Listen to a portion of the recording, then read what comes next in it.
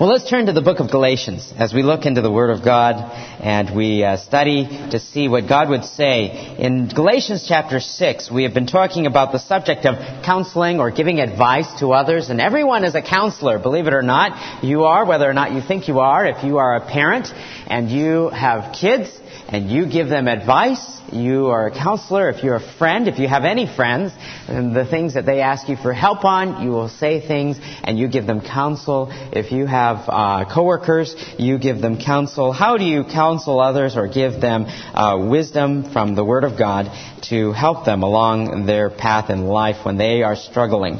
So in Galatians chapter 6, Paul outlines here as he, after finishing his exhortation, that we ought to be people who bear the fruit of the Spirit, love, joy, peace, patience, kindness. And here he says in chapter 6 of Galatians, "Brethren, even if a man is caught in any trespass, you who are spiritual, restore such a one in a spirit of gentleness, each one looking to yourself, lest you too be tempted. And bear one another's burdens, and thus fulfill the law of Christ. For if anyone thinks he is something when he is nothing, he deceives himself. But let each one examine his own work, and then he will have reason for boasting in regard to himself alone, and not in regard to another. For each one shall bear his own load." Let's pray before we begin our study of God's Word this morning. Our Father in heaven, how great you are, and what a wonderful treasure your Word is. And we pray, God, that we would understand your Word, that we might carefully and wisely apply it to our life as well as the lives of others. In Jesus' name we pray. Amen. I read a story not long ago about a farmer who, in his field, he had a rather large rock sitting in his field. And every year what he would do is he would plow his field. He would come to this rock and he would just plow around it. And over the years he had broken a number of plowshares, and he had broken a cultivator recently on it. And he thought to himself of all the trouble that this rock has caused him over the years. And he thought to himself, my goodness, this rock is really getting on my nerves. I'm going to do something about it. And so he stuck a crowbar underneath that rock. And to his surprise, he realized that rock was big on the top, but it was only about 6 inches deep in the ground. And he could break it up easily, and there he was, putting in his wheelbarrow in pieces and carting it away, and he had a smile on his face, and he thought about, through all the years, how much trouble that rock had caused him, and how easy it would have been to get rid of that thing sooner. And that's similar to what we do when we have problems. Sometimes there's a temptation to say, well, that thing's sitting there, I'm just going to let it go, and I'm just going to work around it. And it causes difficulties, it causes problems, or whatever it may be. And we usually tell ourselves, well, we'll come back to it later. We'll address that problem later. It's like the old phrase that is used, there's an elephant in the living room. There's an elephant in the living room. You know what that phrase means? It means that there's an issue, there's a problem, and you have this huge Dumbo elephant sitting in your living room, sitting right in the middle. And everybody sees it, everybody knows it, no one says anything. They don't want to take care of it. And what they do is they decide, well, we're just going to scoot around this elephant so I can get to the couch. And then the other person says, well, I think I'm just going to maybe climb over it and I'm going to watch TV in my corner. And everybody has their corner of the living room that they decide they're going to live in and not deal with the elephant that is there. In fact, when they want to talk to each other, this elephant's blocking everything and they end up yelling at each other. Or they end up kind of avoiding one another. Oh, it's okay as long as I don't see that other person. I don't have to deal with them. It's okay, you know. And this elephant, this problem that they've never dealt with. And they let it sit there, and the elephant begins to stink. And the elephant causes all sorts of problems, but nobody wants to talk about it. And so they scoot around this elephant and live with this elephant in the living room. The fact of the matter is, we deal with problems like that a lot in our lives. It's just easier just not say anything or just not deal with an issue and let the elephant live there in the middle of the living room. And how great it would be if that elephant were not there, though, would be the real solution. And last week we talked a little bit about the whole spectrum and gave you a sort of a bird's eye perspective on counseling today. If you were a Christian and you had a problem, whom would you go to? And there are three categories, broad categories of people you can go to if you decided you wanted to get help from a professional standpoint or somebody who might be trained. There was a psychologist and the psychiatrist. Psychiatrists, of course, could give you a prescription for medication. And they would employ one of over 250 different psychoanalytical methods by which they could help you with your situation. Very, very different approaches depending upon their training, depending upon their approach, depending upon what they have found to work. Now, the second category of Christian psychologists, those who would be believers, who would be Christians, and yet would employ many of these same techniques. Oftentimes they would be people who would not pray with you or not share about God with you or whatever, but they'd employ whatever model would be good. Behavioristic model, the rationalistic model, or the humanistic model, or the cognitive approach to counseling. And many times it is such that it is secular counseling clouded with a little bit of theology. Sometimes that can be helpful, but there's a third category of counselors too that you might see called biblical counselors. Sometimes there's Christian counselors. They go by various names, or nouthetic counselors that would employ the Word of God primarily as their means, that would use the Word of God in situations which are non-organic, non-biological, non-physiological, problems that people face, problems that people have that aren't related to one's health or aren't related to some ailment that one is having. They have as their goal, which should be our goal as well, which is to bring glory to God. I mean, when a friend comes to us and they say, I've got this problem with so-and-so, they're really getting on my case. What's your goal? Our goal should be the same as God's goal if that person were to go to God. Our goal should be to bring glory to God, right? Bring glory to God. How do we do that? We decide, first of all, where that person is. And we want to see the long-term picture. I mean, we can tell them, well, you just ought to quit your job. And that might be a good solution, but it doesn't take into account perhaps a long-term issue or long-term perspective. So how do we glorify God? Well, the first thing we do, we determine where they are at with God. If they don't know the Lord, then our long-term goal should be the same as God's goal for them, right? And what is God's goal for them if they do not know God and they're struggling with this problem that they have in their life? Our goal for them ought to be the same as God's goal for them. And God's goal for them is that they come to know the Savior, that they have the resources of God, that they would come to worship Him. And so in the process of helping them with their immediate problem, our hope is that we can draw them to God. And that's our long-term goal. And we want to keep that in mind. If a person is a believer, if they're a child of God, then our long-term goal should be the same as God's goal for the believer, which is what? To walk in God's way, to be obedient to God, to come to love God, to walk rightly with Him, and not to live in sin anymore. And this whole idea of goals is foundational to what we will share with people. Because when somebody comes to you with a problem in their life, what do they want? They want to have that problem go away. They want that problem to be fixed very quickly. And they want to just perhaps ignore the problem. They want to feel better about themselves, or they want to perhaps adjust more socially to the culture around them. They want to perhaps have this off of their minds, so to speak, and various people turn to alcohol or drugs to do that sort of a thing. But the goal is not, let's see, how can I use or do the right thing so that God would cause me to grow? Or how can I help my friend here so that they would come to know Christ and have a solution to their ultimate problem, which is being separated from God? And so we came to Galatians chapter 6 here, and we looked at the first of four principles. The first of four principles, when we are giving counsel to others, when we're giving advice to others, when our friends come to us, our coworkers come to us, our kids come to us, or whatever, and perhaps they have come into this situation, there's various approaches in the Bible that are laid out. This happens to be one of them.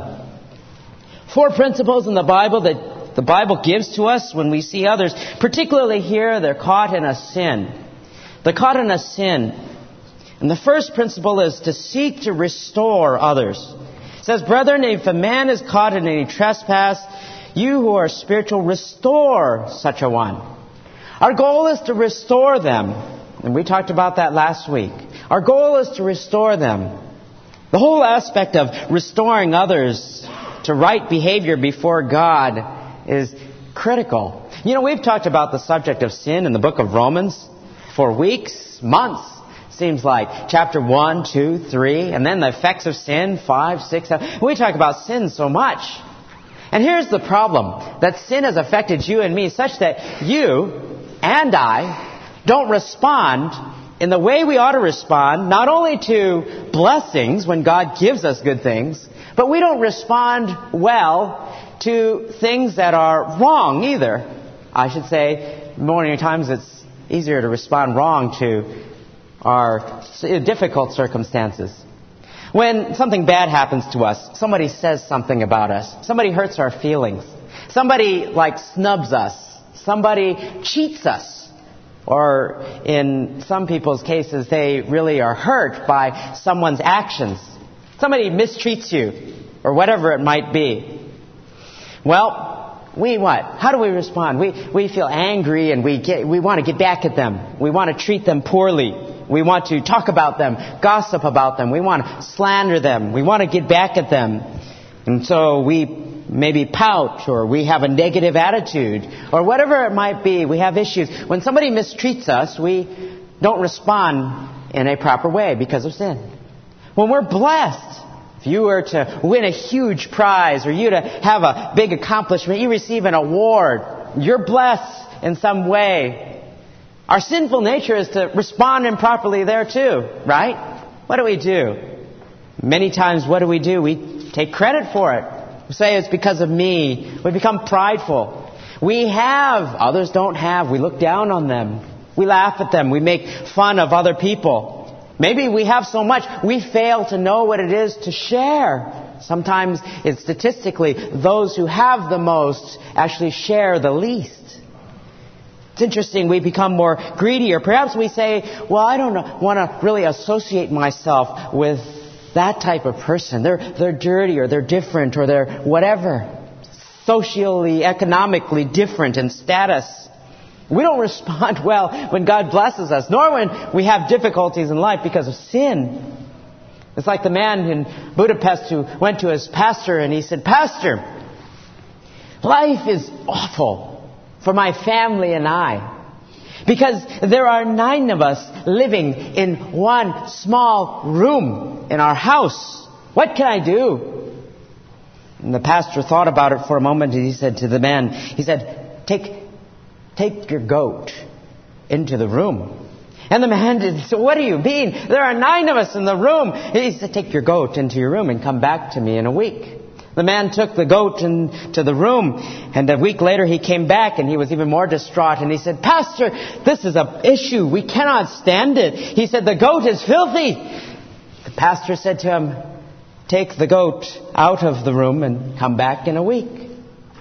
Man came back a week later, and he said, "Life is so wonderful. It's beautiful. We enjoy every minute of it." Why? Because there are only 9 of us in the house. And he says, that's what it is. It's about our response to different things and our perspective, which changes. And our goal is to restore the perspective of one so that they might walk in a way and have the right attitude and have the right perspective upon their issue or problem that might glorify God. For the non-Christian, we restore and bring them to a point where they can see God. And for those who know Christ, we bring them to walk rightly with God so their perspective might be proper and their attitude might be right. The second thing that we have today in 2 through 4, the other 3 principles are, secondly, to have a spirit of gentleness and self-examination. A spirit of gentleness and self-examination.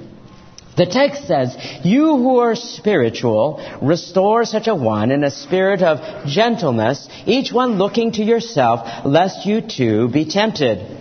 The phrase that says "you who are spiritual" doesn't mean that it has to be your counselor in youth group doesn't mean it has to be your Sunday school teacher or your church leader or your pastor or whoever it might be. You who are spiritual refers to the person that he is talking about, who is bearing the fruit of the Spirit in chapter 5, who is manifesting God's fruit, who is walking with God, who is right with God. And it calls us to have a spirit of self-examination in looking to yourself.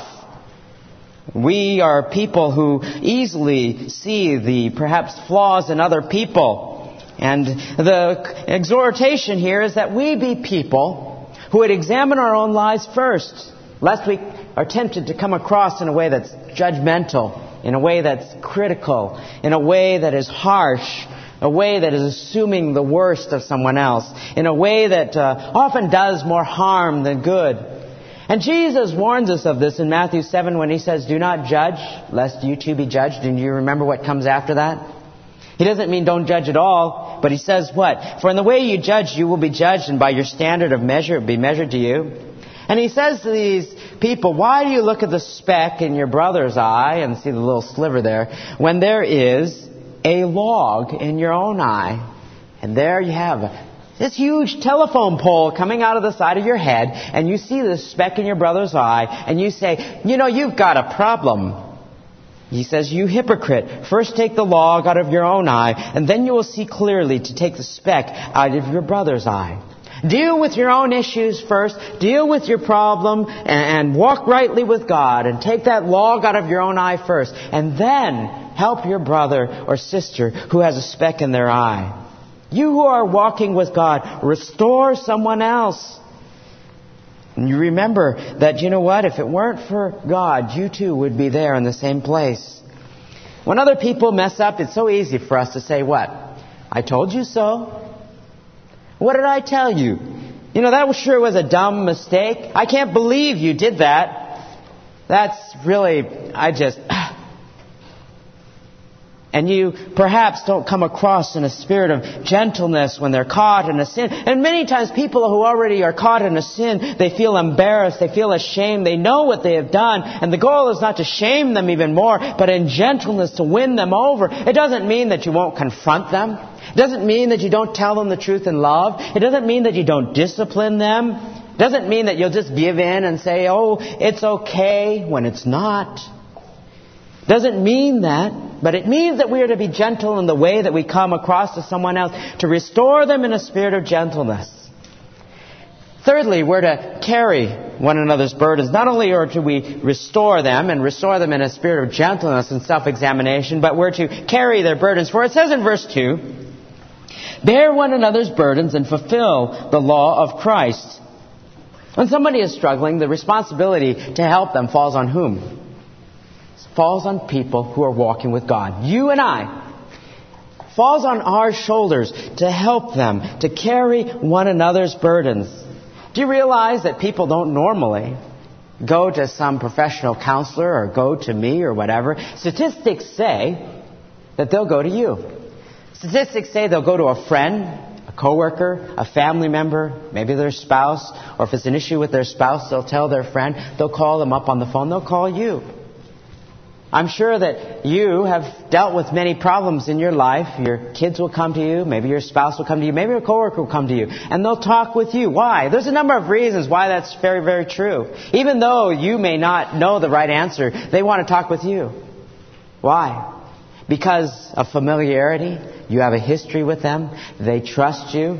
You know their background. You know their history. They don't have to explain all of this. You are accessible to others. You're there. You can actually walk beside them, and you'll still perhaps be their friend continually for a long time to come.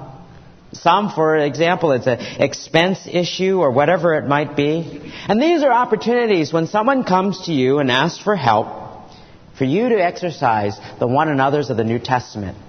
The one another's to love one another, to bear one another's burdens, to encourage one another, to do all of these things.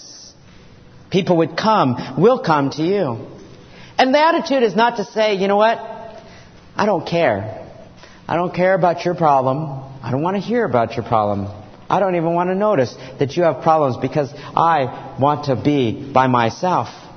For the past 3 days, we had a great time in Lake Chelan when we were, Epic was up there at the retreat and the getaway. And it was a great time of fellowship and especially extending time with the Lord and sharing about what God has been teaching us.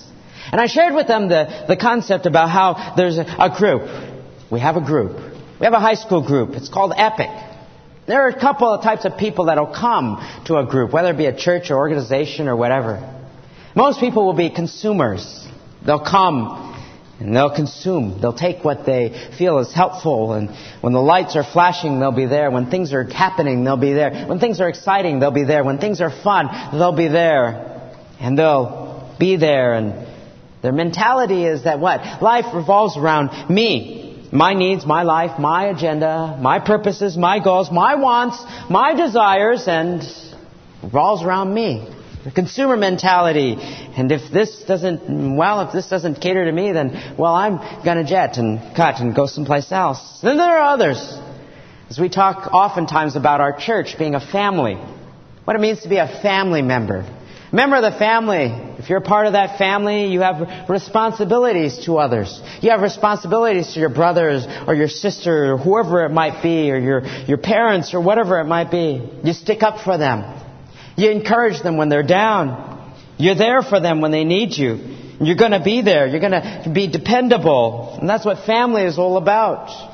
To help each other. Why? Because you're family and you care. And in the same way, the church or the group, the youth group or whatever it might be, is to be a family. When we look out for each other. When someone is in the hospital, we visit them. When someone passes away, we go to the funeral. When someone needs prayer, we pray for them and we're there for them. We encourage them. Somebody loses their job, we encourage them. We ask them what we can do to help.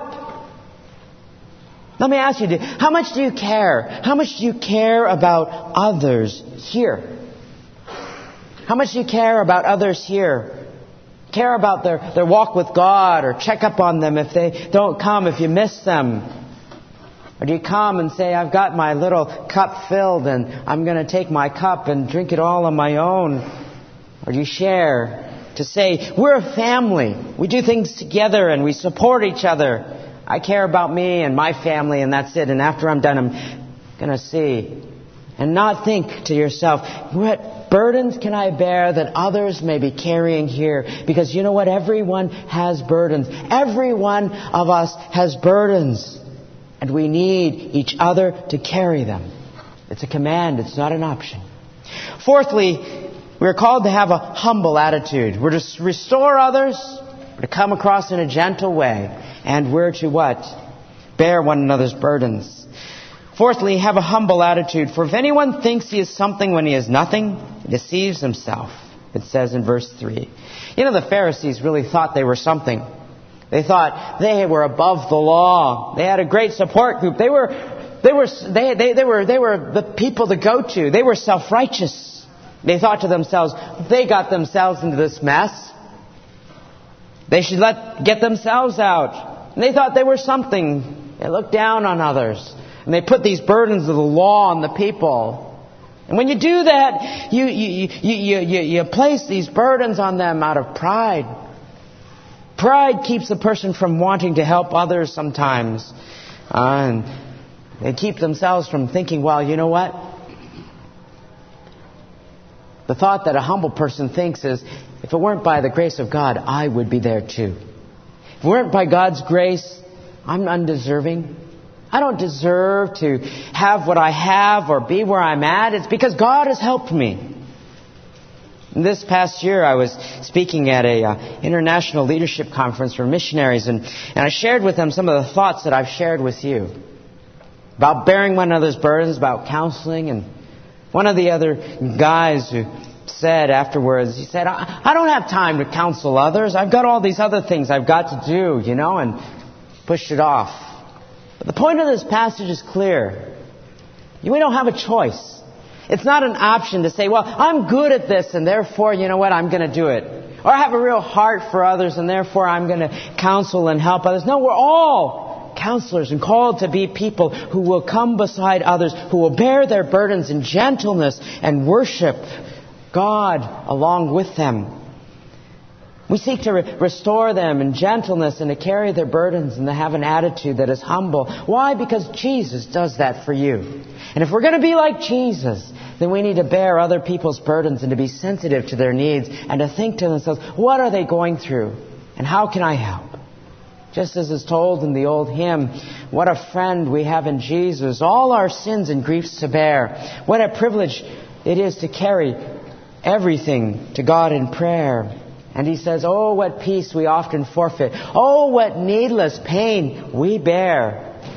All because we do not carry everything to God in prayer. Have we trials and temptations? Is there trouble anywhere? We should never be discouraged. Take it to the Lord in prayer. Can we find a friend so faithful? Who will all our sorrow share? We should never be discouraged.